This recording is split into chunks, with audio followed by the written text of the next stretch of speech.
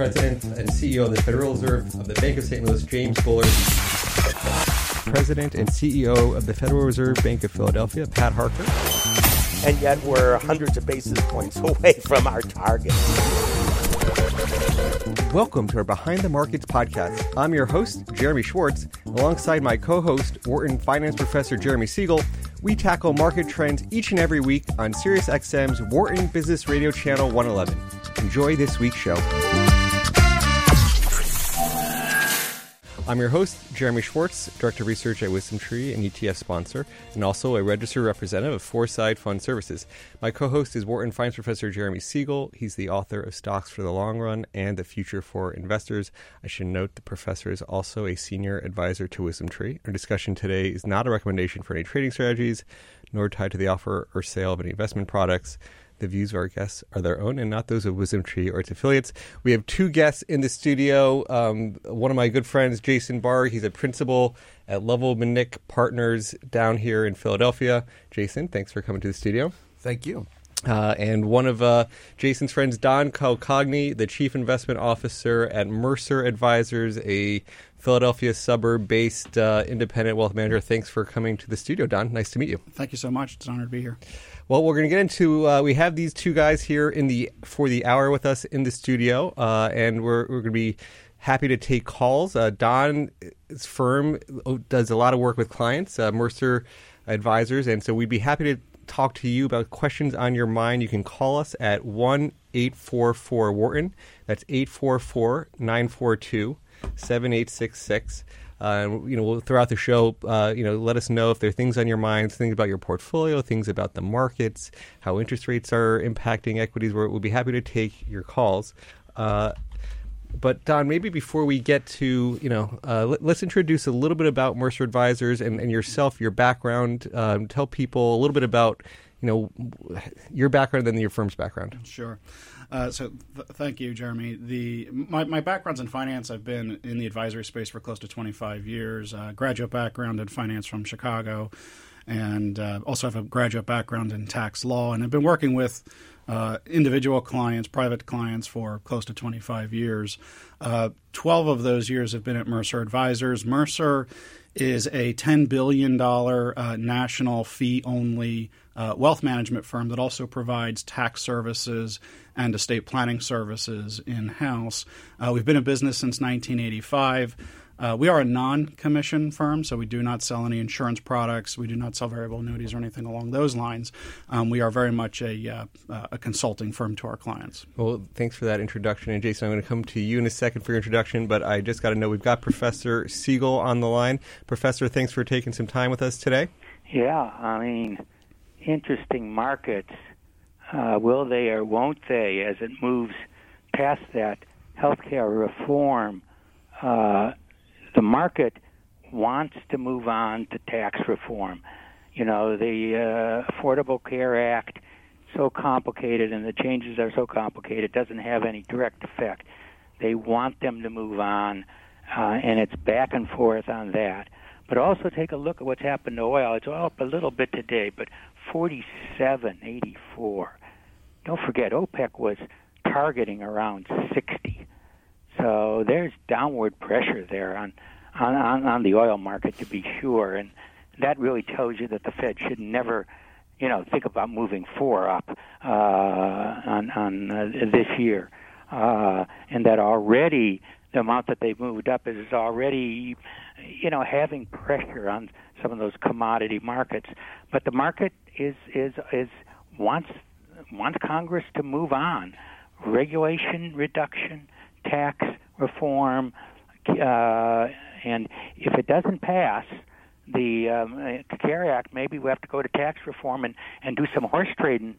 Some of the people want one thing and on the other one, and make a deal so that both will pass. Yeah, well, it'd be interesting if he can really strike the art of the deal, as he's known for. On can he get these deals to come together? It's going to be interesting trading there, as you talked about. On the earnings front, I know you and I were talking about just valuations in the market. I was looking into the earnings for the S&P this year, the operating earnings estimates are like 106. Next year, earnings estimates are already for 130. And we're talking about, that oil price. How much of the increase in that, the 23% that S&P is figuring earnings are increasing, it's about a quarter of that gain is coming from the energy sector. Yeah. So that is a big part of what could. Important. I mean, you're not going to get, I think, that gain at 47. Yeah. So I think you're going to need a higher price than that, and of course it could go up.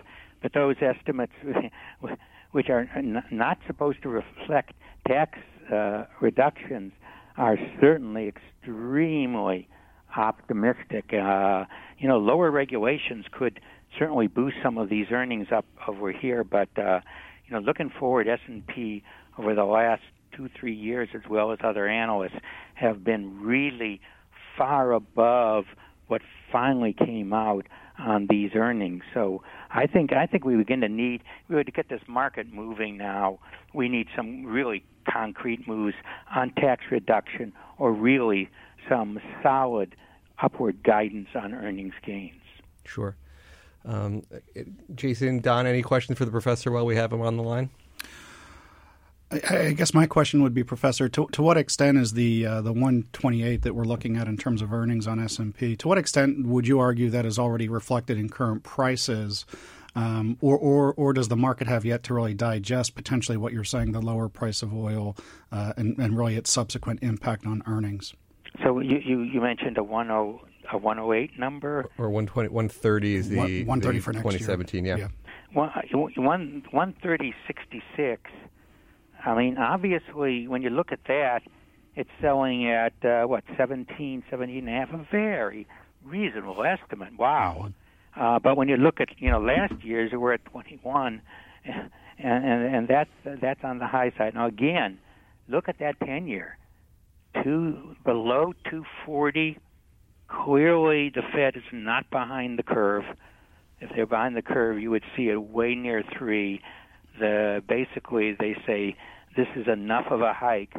So, my prediction that, we may get to 3 this year and 3.5 at the end of the cycle, gives you a permanently lower interest rate structure. And in my opinion, that should raise the equilibrium PE ratios from 15, 16, hopefully, up to 19, 20. So if we can get that, 130. We got another 10, 15%. But as we've known, those numbers a year hence have faded $10 to $15 as the year has actually progressed. Yeah, so we'll see. It's interesting. 2/3 of this increase in earnings is really from tech, healthcare, and energy. So we'll see if oil is, certainly there should be some pressure on oil. But then tech is looking good, and of course, a lot of it. Again, we have what's going on with the dollar, and whether we're going to have a border adjustment tax, which will change dollars. And again, I voiced my opposition to it because I think it's going to cause chaos in the international capital markets in terms of debtors and creditors, and that uncertainty would be a downturn. But that's a very, very open question at this point. If I may, I just want to ask the professor one more question. Yes, please. There's been some concern potentially that there is a short-term credit crunch beginning in China. And I'm just curious what your thoughts would be with respect to what impact that may have on global capital markets and specifically the U.S. equity market. Well, and I'm not an expert on China, so I don't know the current stand. China wanes and waxes as its importance to the U.S. Obviously, when it was really going down a few years ago, everyone looked at China to open the U.S. market. Now that we realize, hey, it isn't such a hard landing, there's less concern, but there is a property bubble. There is a lot of speculation, although the Chinese are required to put 50% down on equity, so there isn't the type of basic bubble that we had during the financial crisis. So, I don't know what really is happening in China. I just know at the present time, the markets attention has moved away to China and clearly to Trump and his agenda. So there would have to be a pretty big event in China, I think, to turn attention into that direction. Well, Professor, I know you're stretched here on time. Thanks for calling in. Thanks for having me this afternoon. Bye. So, we're going to continue the conversation for the rest of the hour. We have Don Calcagni, the Chief Investment Officer at Mercer Advisors, in the studio with us, and Jason Barg, a principal at Level Minnick. We got Don to give himself an introduction here. Jason, you also were a Wharton graduate here, did the MBA at Wharton. Always good to get more Wharton graduates back on campus. Yeah, thanks, Jeremy, and it's really great to be here. Actually, it's been a couple years since I've been back at Huntsman Hall, so this studio wasn't here when I was here. So my background is I'm a principal at Level Minnick. I started my investing career after Wharton at Goldman Sachs in the investment banking group there, covering financial service companies, and I joined Level Minnick about 7 years ago to invest in financial service companies, and that's what we do. We invest in middle market financial service firms. We have about $1.7 billion of committed capital, and we essentially provide equity capital to growing firms, and that equity capital can be used for things like management buyouts, ownership succession, recapitalization, various growth initiatives. We have about 20 people. We're headquartered right outside of Philadelphia with offices in New York and Los Angeles. Very nice. So the financial services, that's certainly been one of the areas that, the professor talked about Trump trades in some ways, and financials are certainly one that have perked up since the election. But Don, let's come back to you for a second and thinking about people and what you focus on at Level Minnick, Jason, that's maybe not what everybody here listening in will be able to invest in. Certainly financial professionals or certainly endowments, RIAs, pensions will sort of use firms like you. Don, you cater to a different clientele, maybe people more generally listening in. So maybe walk through, your typical client that's looking at Mercer Advisors and this type of services you're offering. Sure, happy to. Our typical client is an affluent household. Would typically have investable assets between, I would say, of at least about $1 million or more. These are clients who are extremely busy. Certainly these are clients that are high-income earners. They're in high tax brackets. They have a lot of moving parts in their financial lives. They have to get their wills in order. They're looking for more integrated tax and legal planning and, of course, integrating that with their portfolio management. So our clients are those who are rapidly approaching retirement. They have intergenerational wealth transfer concerns, and those are the clients we work with, and we do a great job working with them. So now when people have less than $1 million, which may be a number of people listening in, what are the types of things you think where they should be going for? Well, there are many advisory firms that can continue to work with clients at lower asset levels, and so do we. I mean, so I'm saying that's probably our average client, but we have clients as investable assets with as little as $500,000. But there are many solutions for clients out there who are looking for help. It really depends on the type of help that a family, that a client would need. And of course, there are the robo-advisor firms that are out there now, but certainly the mutual fund supermarkets have solutions as well. We would certainly encourage folks to focus on working with an advisor in a fee-only or a fiduciary capacity, and try to avoid the commission side of the industry. So let's talk about the fiduciary capacity. I mean, that's a term. A lot of people have heard this rule, the fiduciary rule that's going through. It was sort of passed under President Obama. The questions with Trump, will he change the fiduciary rule? Will that change what people are offering? For people listening in who may not have a fiduciary-oriented advisor, what are the things that they should be looking for and how you differentiate yourselves? So a fiduciary, a registered investment advisor, is considered a fiduciary under the Securities and Exchange Commission, the Advisor Act of 1940.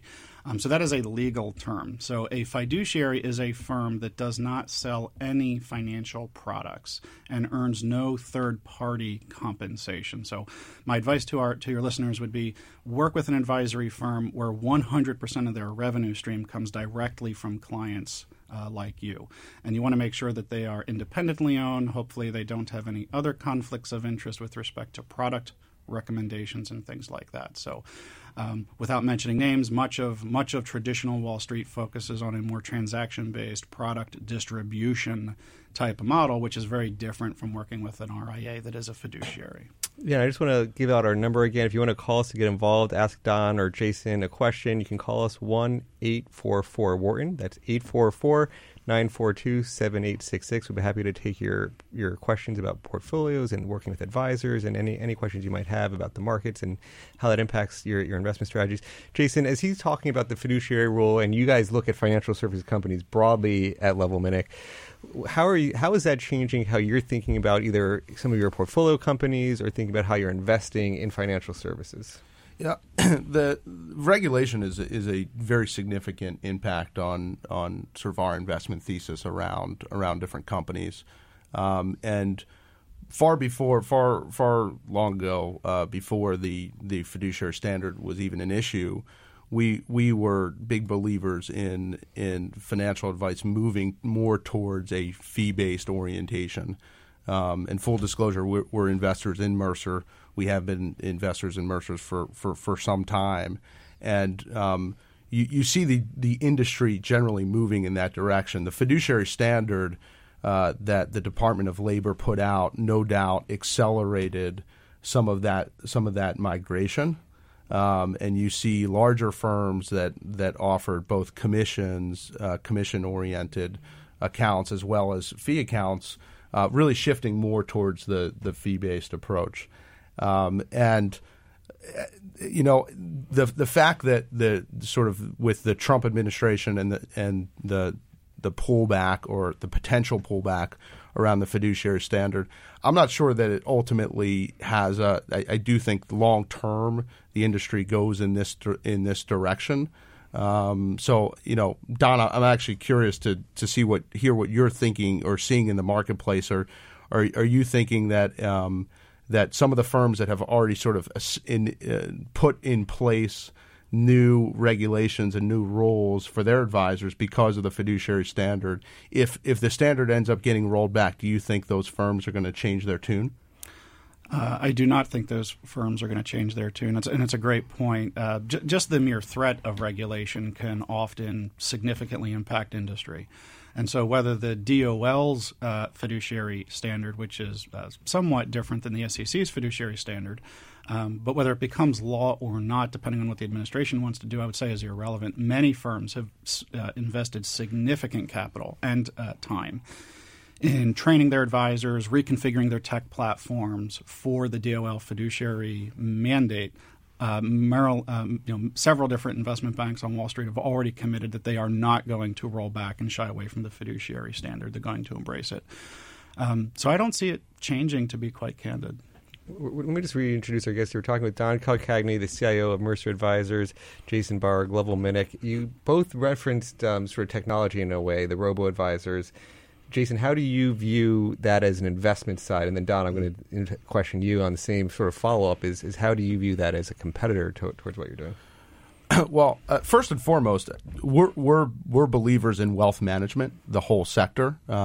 We believe that there's a great need for financial advice in this country, and wealth managers are best positioned to provide that advice.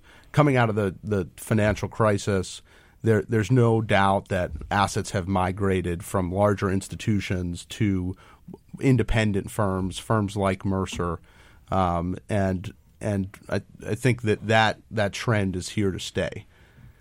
When you look at different profiles of wealth management firms from where we sit, which is to invest in those firms, we've certainly been participants in the space. We have not invested on the robo side. Multiples are too high. Well, yeah, I definitely think value investors don't like paying. We're growth investors, but they are high. They are high multiples. I think it's really a venture dominated game right now. It's more of a technology, whereas more mature businesses like a Mercer, who cater frankly to a different audience. I mean, if you look at the average account size at most of the robos, Don mentioned sort of average account size of $1 million plus. They're well south of there at the robos, and that's because to the degree that you have a larger set of assets, you want to talk to somebody and you want to get advice. But there's no reason Don can't be his own technology provider and have an offering that goes online. I mean, I think everybody, and one of the analogies I've heard is you will eventually, everybody will have some kind of offering. Sure. Do you believe that? I do believe that, and in fact, we are working on our very own robo offering. I don't see traditional wealth management firms, or what I would say full-service wealth management firms like Mercer Advisors, competing directly with robos. I think the great thing that robos are doing is they are bringing younger and smaller investors into capital markets and beginning to acclimate them to being investors and seeing what that experience is all about. I think as those investors' wealth grows, their needs will become more complex and they will eventually graduate into a more full-service wealth management model. So I don't look at the robos as a competitor vis-a-vis larger full-service firms. I think that they're actually going to be a complement to those firms. Yeah, partners or complements seems like where it's going. That's what I see. So, I mean, as when you think about the offering of who you're going to try to target with that, and maybe it's still early stages for you, so maybe not want to talk too much about it, but anything on, is part of your view that it could help you target smaller accounts, the children of families? I mean, that seems to be some of the discussion points I hear in the industry.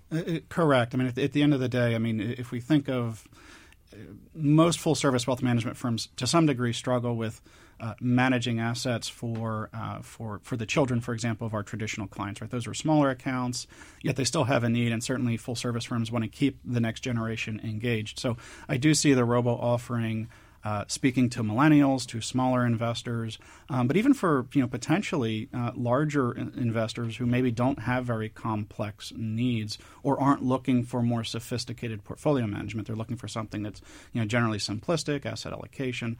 But I think the target market would be the smaller accounts and the millennials.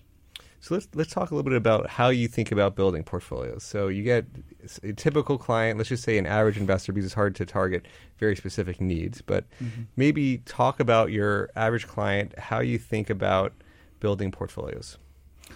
Happy to.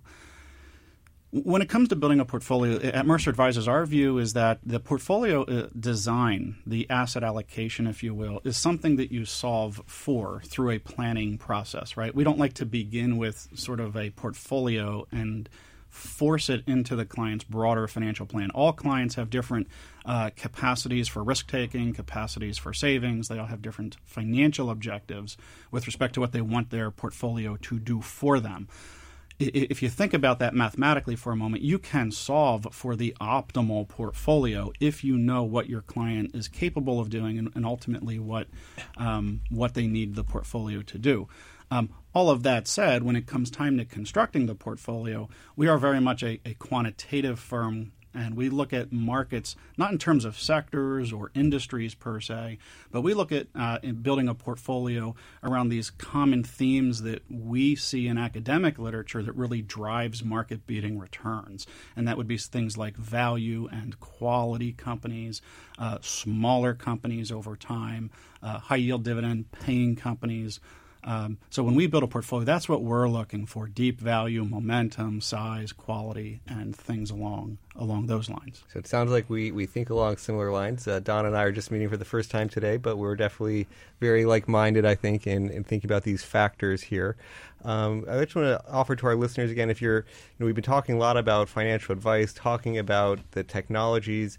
If you're listening, if you use a robo-advisor, we're curious, call us, give us a call. Why not have you been using them?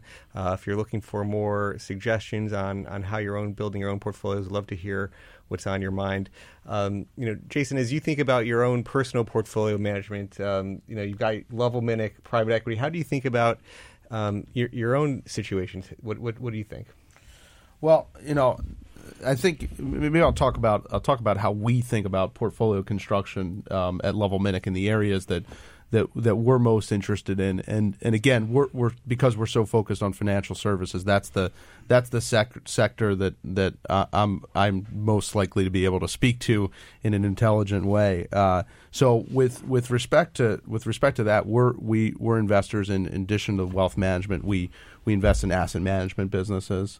We have a few firms and sort of playing off of there's different ways to invest out there, and with respect to sort of active management, we believe that there's areas where active management really does pay off. So if you think about sort of international investing, or something that's frequently talked about today is ESG investing, where investors, and I think this is more common with millennials. Investors are really interested in socially responsible types of initiatives, and Don, I imagine that's something that on occasions you talk to clients about.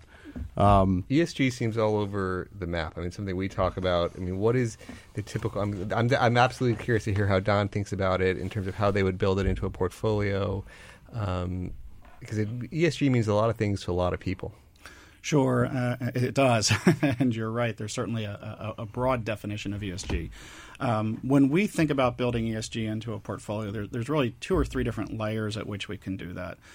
Certainly, we can focus on using mutual funds or ETFs that have an ESG or a socially conscious type mandate. The challenge with using a pooled vehicle is there's no customization, right? You have to accept whatever the SRI, socially responsible investing mandate, is at the fund level. Another way to do it is building a portfolio of actual individual securities and then applying a series of screens. So you could screen out big polluters or human rights violators, or we even have a Sharia compliant screen that we can apply and screen out pork and usury and things along those lines. There you can be much more surgical. It can be much more customized because we own the individual stocks. So what % of your clients do you say employ these ESG screens? Right now it is a small percentage. It's probably south of 10%. Okay. But I will say, interestingly, and it's something I'm starting to measure, it is probably one of our most rapidly growing segments of our business. And we certainly saw substantial demand for it on the West Coast, but certainly as social responsible mandates have evolved, we now have mandates that even speak to other parts of the country potentially that maybe have different social issues that they want to adjust their portfolio for. So it is growing very rapidly. Do you think, Don, that it's sort of table stakes these days for a wealth management firm to be able to offer ESG product? If we're not there yet, we will be there soon, to where if you don't have an offering, you better get one fast. And that's partly because as this wealth transfers to that next generation, the next generation is, I would argue, significantly more socially conscious than their predecessors. Yeah, I mean, we talked about it, but the wealth is still concentrated in the older generation. So the question is, how quickly does it transfer? And then where it does seem, at least today, that the customized solutions is what people, because you're saying, the people on the West Coast might have a different than the people on the East Coast or the middle of the country or wherever it is. Different people have different values there. So do you view it as going to be customized as the answer for a long time, or do you think that people should be building? This is a selfish, interesting question. People like myself should we be building these ESG screened, weighted factor products? And that's an interesting question. It's an area where I'm doing a lot of research presently, because here's the issue. Once you apply a screen to a portfolio, we get something that finance folks are very familiar with called tracking error. And so the tighter your screens, the more companies you remove from your portfolio, you are potentially introducing more risk to the portfolio. So that's something that you have to balance, is increased risk in your portfolio because now it's more concentrated relative to having a portfolio that manifests your values. My personal view is people should be thinking more intimately about their values and connecting that to their portfolio. Just my personal view is that is how we are going to have a positive impact on the world that we would like to see, is through dollars. But that's just my personal view. Not everybody agrees with me on that. I'm sure. So. This is all over the map, this discussion. This is great. I'm talking to Don Calcagni, of Chief Investment Officer at Mercer Advisors. We've got Jason Barg, a principal at Lovell Minnick. They can be with us for the rest of the program. We're going to have to take a short break, but if you want to get involved in our conversation, you can call us at 1-844-WHARTON. That's 844-942-7866. When we come back, we're going to be talking more about investment strategies, portfolio management, private equity, financial services. You're listening to Behind the Markets on Sirius XM 111. I'm your host, Jeremy Schwartz, Director of Research at WisdomTree. Join me in the studio for the rest of the show. We've got Don Calcagni. He's the CIO of Mercer Advisors. Jason Barg, a principal at Level Minnick. And Jason, we talked a lot with Don on the first part of the program about his portfolio strategies. At Level, you guys focus on private equity, financial services, private equity in particular. Maybe, for people, we talk a lot on this program, traditional stocks and bonds with Professor Siegel. Why don't you talk through higher level, like how should people be thinking about private equity and alternatives? What part, how much of their portfolio should they be thinking about that? How do you think about that broadly? Yeah, it's a really good question. And private equity is a relatively new asset class, and you have to look at the asset class along a spectrum. So there's early stage investing, which is really venture capital. And then there's later stage investing, which is more private equity, more buyout.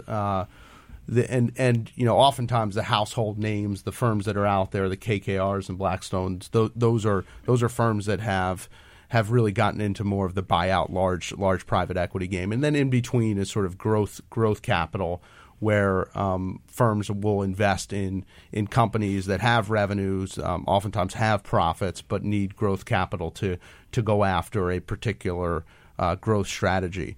We sit somewhere between kind of the growth strategy and the buyout strategy. We're investing in middle market companies in the financial services sector, but not sort of the mega buyouts and certainly not the startups. Also within private equity, if you're considering allocation into the space, there's different types of managers. Some managers will have a broad mandate where they're generalist firms. They'll invest in any sector of the economy or even globally. And then there's other managers that are more specialist. So for financial services, you we guys focus on the financial services. It's a niche. I think if you look at certain sectors, they're more likely to have a specialist manager because there's more regulations or there may be more nuances with that sector. So financial services, healthcare, that sort of thing has a more of a specialist tilt. I think of private equity. I just think tech. Is that where the sexy private equity is, and you're a little bit less sexy private equity? Well, that's a little offensive. No. I think there's no doubt that there's been a lot of capital raised for investing in technology firms. I think that any private equity firm, and we're very focused on this, needs to think about technology. And we'll invest in financial technology firms, but all of our firms have technology as a top priority. So they're focused on what they can do to enhance their own technology at their firm. Don talked a little bit about what Mercer's doing. That's a core aspect of all of our investment thesis is to sort of grow these companies using technology. And at the end of the day, what we're looking for is we're looking at financial services firms that are differentiated, where there can be scarcity value created, and a lot of times you need technology to do that. Yeah. Technology is a significant part of Mercer's business operating plan. Is using technology to better leverage staff. So technology, I would argue, is a theme that really cuts across sectors or industries and different investment type vehicles or portfolio companies. So,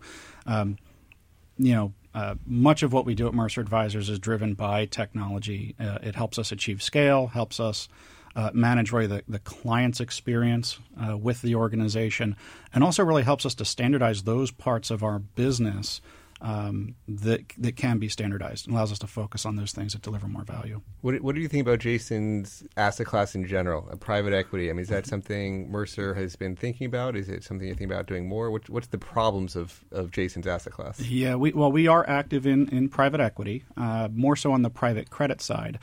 And certainly it is a diversifier, right? It is a legitimate asset class. It is a diversifier relative to clients that have portfolios that are overweight in public securities, public stocks and bonds, mutual funds, ETFs, things like that. Part of the challenges with the asset class is it is opaque. There are concerns, of course, around auditing and transparency and things along those lines. More broadly, with respect to traditional private clients, unless they are an ultra high net worth family, part of the challenge is the lockup that goes with traditional private equity investing, where you're looking at locks of anywhere from 7 to 10 years. And for many clients, that's probably a bridge too far. So private credit, where we are making a series of loans, whether it be real estate loans or leveraged buyouts, funding that through credit arrangements, our clients tend to be more interested in that because they see an immediate return in the form of interest. There's also a sub-asset class that we're starting to see, which is more dividend-oriented private equity. These tend to be more buy-and-hold type private equity concerns. Clients tend to like that as well because of the immediate return on investment. Jason, you see people democratizing. I mean, one of the things you see as a trend in financial services, just more access vehicles, making things that used to be institutional-only type investments more to the broader masses. I mean, that's sort of ETFs in a nutshell is trying to do that in a lot of ways. Do you think, and now obviously private equity is the exact opposite of ETFs, right? So one's daily liquidity, private equity is 7-year lockups. But is there anything that is happening that would make it more generally available? There's a great deal of interest in figuring out a way to get private equity in the hands of retail investors. I mean, we all know that more and more people are having power over their own destiny with respect to their personal finances. So if you were historically a recipient of a pension fund, you by definition had private equity exposure. Today, if you just have a defined contribution plan or an IRA, you don't have that exposure. So there are firms that have recognized it. I think that the challenge of the lockup period and the illiquidity is a real one for retail investors. So there needs to be mechanisms put in place to gain some liquidity over time. And as private equity has gotten larger, it's actually become more of an efficient market. There's secondary firms out there that will buy portions of private equity firms or private equity interests. So I do think over time people will figure out how to crack the nut and can get some private equity exposure in retail investor hands. I will add that thank you, Jason. I think that's a problem that we definitely have to solve as an industry. I could even see it becoming a public policy challenge. And the reason I say that is if we just look at the number of publicly traded companies on the NYSE, over the last, I'll say, 15 years, that has declined by as much as 50%. Yeah. So we are seeing a broad shrinking of really the equity market. And what that means is longer term, in order for investors to build wealth, to manage wealth, they're going to need access to other vehicles. They're going to need access to capital building opportunities outside of public markets. Let me just reintroduce our guests here. We're talking with Don Calcagni, the CIO of Mercer Advisors, Jason Barg of Level Minnick. We're talking about building portfolios, different asset classes. Call us 1-844-WHARTON, 844-942-7866. Happy to take your calls. One of the things, I mean, Don, we've talked about in terms of individual investors, one of the issues tends to be, and sort of there's an interesting dichotomy, private equity, you're locked up. You can't trade for 7 years. Maybe that's actually better for investors who tend to overtrade, have these behavioral problems, and they, shoot themselves in the foot too often. What's your research talk about these behavioral tendencies? Yeah, great point, Jeremy. I mean, that's one of the huge ironies of the modern capital markets is, since the early 90s, we've seen the democratization of the markets through online discount brokerage firms. It's so inexpensive today to trade. We've seen the rise of ETFs, the index mutual fund, where virtually you can own the S&P 500 index through a mutual fund for next to nothing. The irony is that when we look at all the academic literature that studies what exactly average self-directed investors are earning on their portfolios, they are substantially underperforming the S&P 500 index, for example, by as much as 500 basis points annually. That's annually. Yeah. So we are seeing substantial underperformance. And you are right. Brad Barber, Terrence O'Dean at UC Irvine have documented that much of that it can be tied to overtrading and behavioral biases. So you're right. I think locking up investors in principle would probably result in a better return. The challenge is that's behaviorally, that doesn't feel very good to today's investor that's constantly plugged into the news. And the problem is the technology is just getting information more in front of people, and so that creates more incentive to want to trade when they really need less incentive. Want to look at your clients less. All this robo-technology, make your portfolio visible, that's going to create bad problems. Yeah, I could not agree more. And that's part of the challenge, right, is we all support democratization and the evolution of technology, but sometimes these evolutions don't necessarily have a positive impact on what we want most, which are great positive returns on our wealth.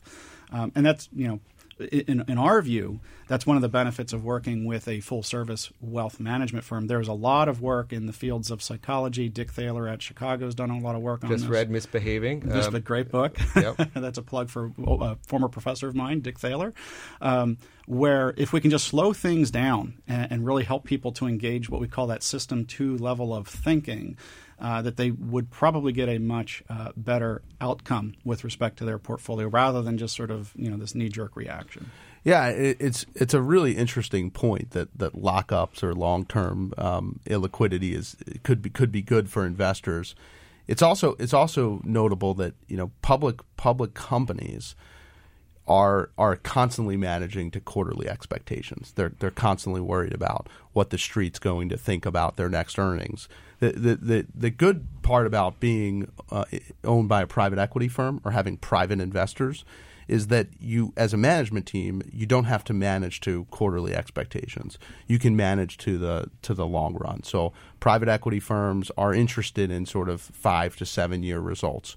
So what that does is it allows companies to invest in various growth initiatives. They can invest in technology, which may harm near-term earnings, but for the future of the company and its investors is a very positive thing.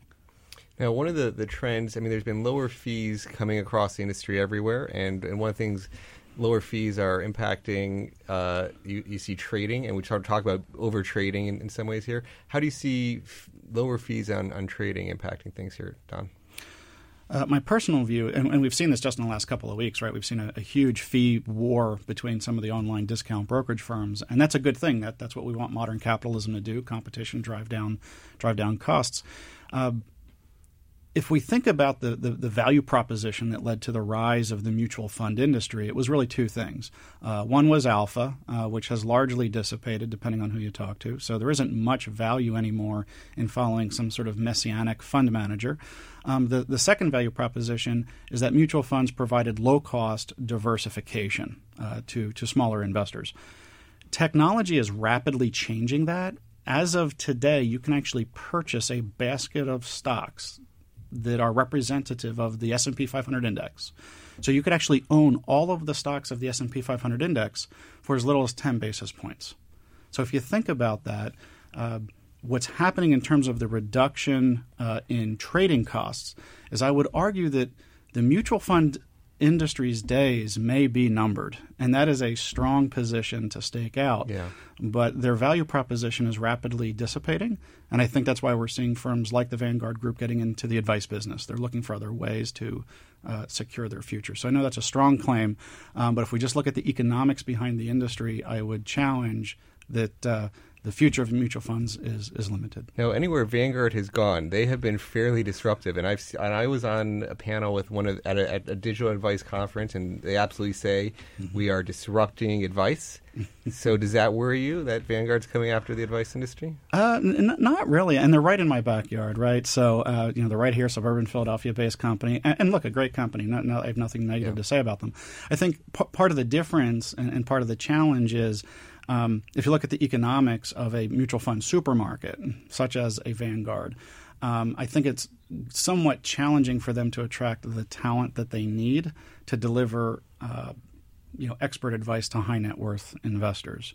And so if we look at, again, the economics, right, many attorneys now are moving into the financial advice business, CPAs. So if you're going to offer really genuine expert advice that's comprehensive, I'm not exactly sure that the supermarkets are going to make that capital investment. They're going to be an interesting one to watch. In my book, they're a different animal because they're not a for-profit institution. It's a mutual company, so the owners of their funds own the firm, so they're always going to have the lowest cost in the industry, unless you're really willing to be a loss leader and sell funds at a loss, so you could get money on your platform. Maybe you could argue Schwab is doing that.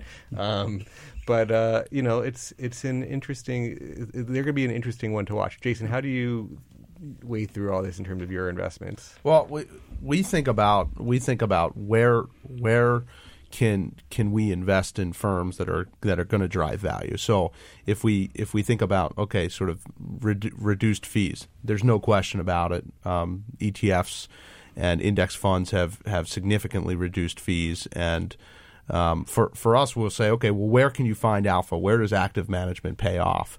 And there's certain areas. You believe there's active managers that can pay off? Yeah, we certainly do. Wow.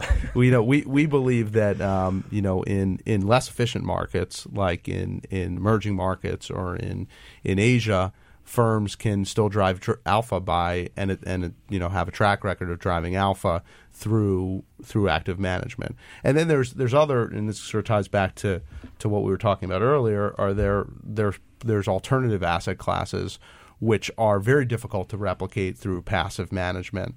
So we talk a lot about liquid alternatives as another area where active management pays off.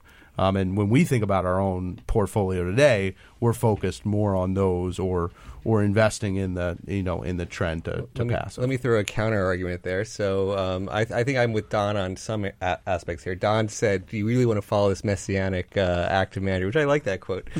Use that. No, but listen, anything that most of the active managers start with a quant screen, and so they started with a quant screen, and then they apply some subjective decision making to sort of narrow down and get a more concentrated portfolio of their quant screen. So, you could just get rid of that subjective decision-making. We talk about behavioral biases in all these people. The managers aren't indifferent to those behavioral biases. If you just systematize the best thinking, whether it's alternatives, I think all these high-fee, 2% plus, charge 20% of the fees, that is also, not that it's going the way like mutual fund, but we think that's going to come under pressure, and you're going to be able to systematize all those things. I couldn't agree more. What we're seeing throughout the entire asset management space is fee compression. And if we look at alpha, what we thought was alpha historically, when we look at many of these active managers, what it really was it was just a form of what we call beta. It was a factor. It was some sort of identifiable, fundamental, quantifiable thing that they were just using to screen and really control their tradable universe. And so those things can easily be turnkeyed. Technology is making it so easy for us to replicate that. And so, again, we would agree. And fees, I would say, with respect to fees are, look, they're guaranteed. You sign up for the mutual fund, whatever the fees are. And the return, the alpha, that is not certainly guaranteed going forward. One more introduction here. We're talking with Dan Calcagni of Mercer Advisors, CIO of Mercer, Jason Barg of Level Minnick. Jason, we talked a little bit about your active. We'll give you one more chance to defend your active managers here. You give me some of the best active managers in your portfolios. Who are you going to defend here? Well, all of our active managers are very good. All of our portfolio companies are very strong. Yeah, I think I do think there's certain. It's interesting because even if you look at the TV screen today and you hear all about regulation and the impact that regulation has on investing in general, and I could comment with respect to private equity because private equity is the ultimate sort of active manager out there. Regulation for us is a very significant driver of how we think about the world. So if it's the DOL and its impact on financial services, or if it's tax reform and what the ultimate outcome is there, and how that impacts how that impacts companies' earnings or capital structure, is something that's of real interest to us.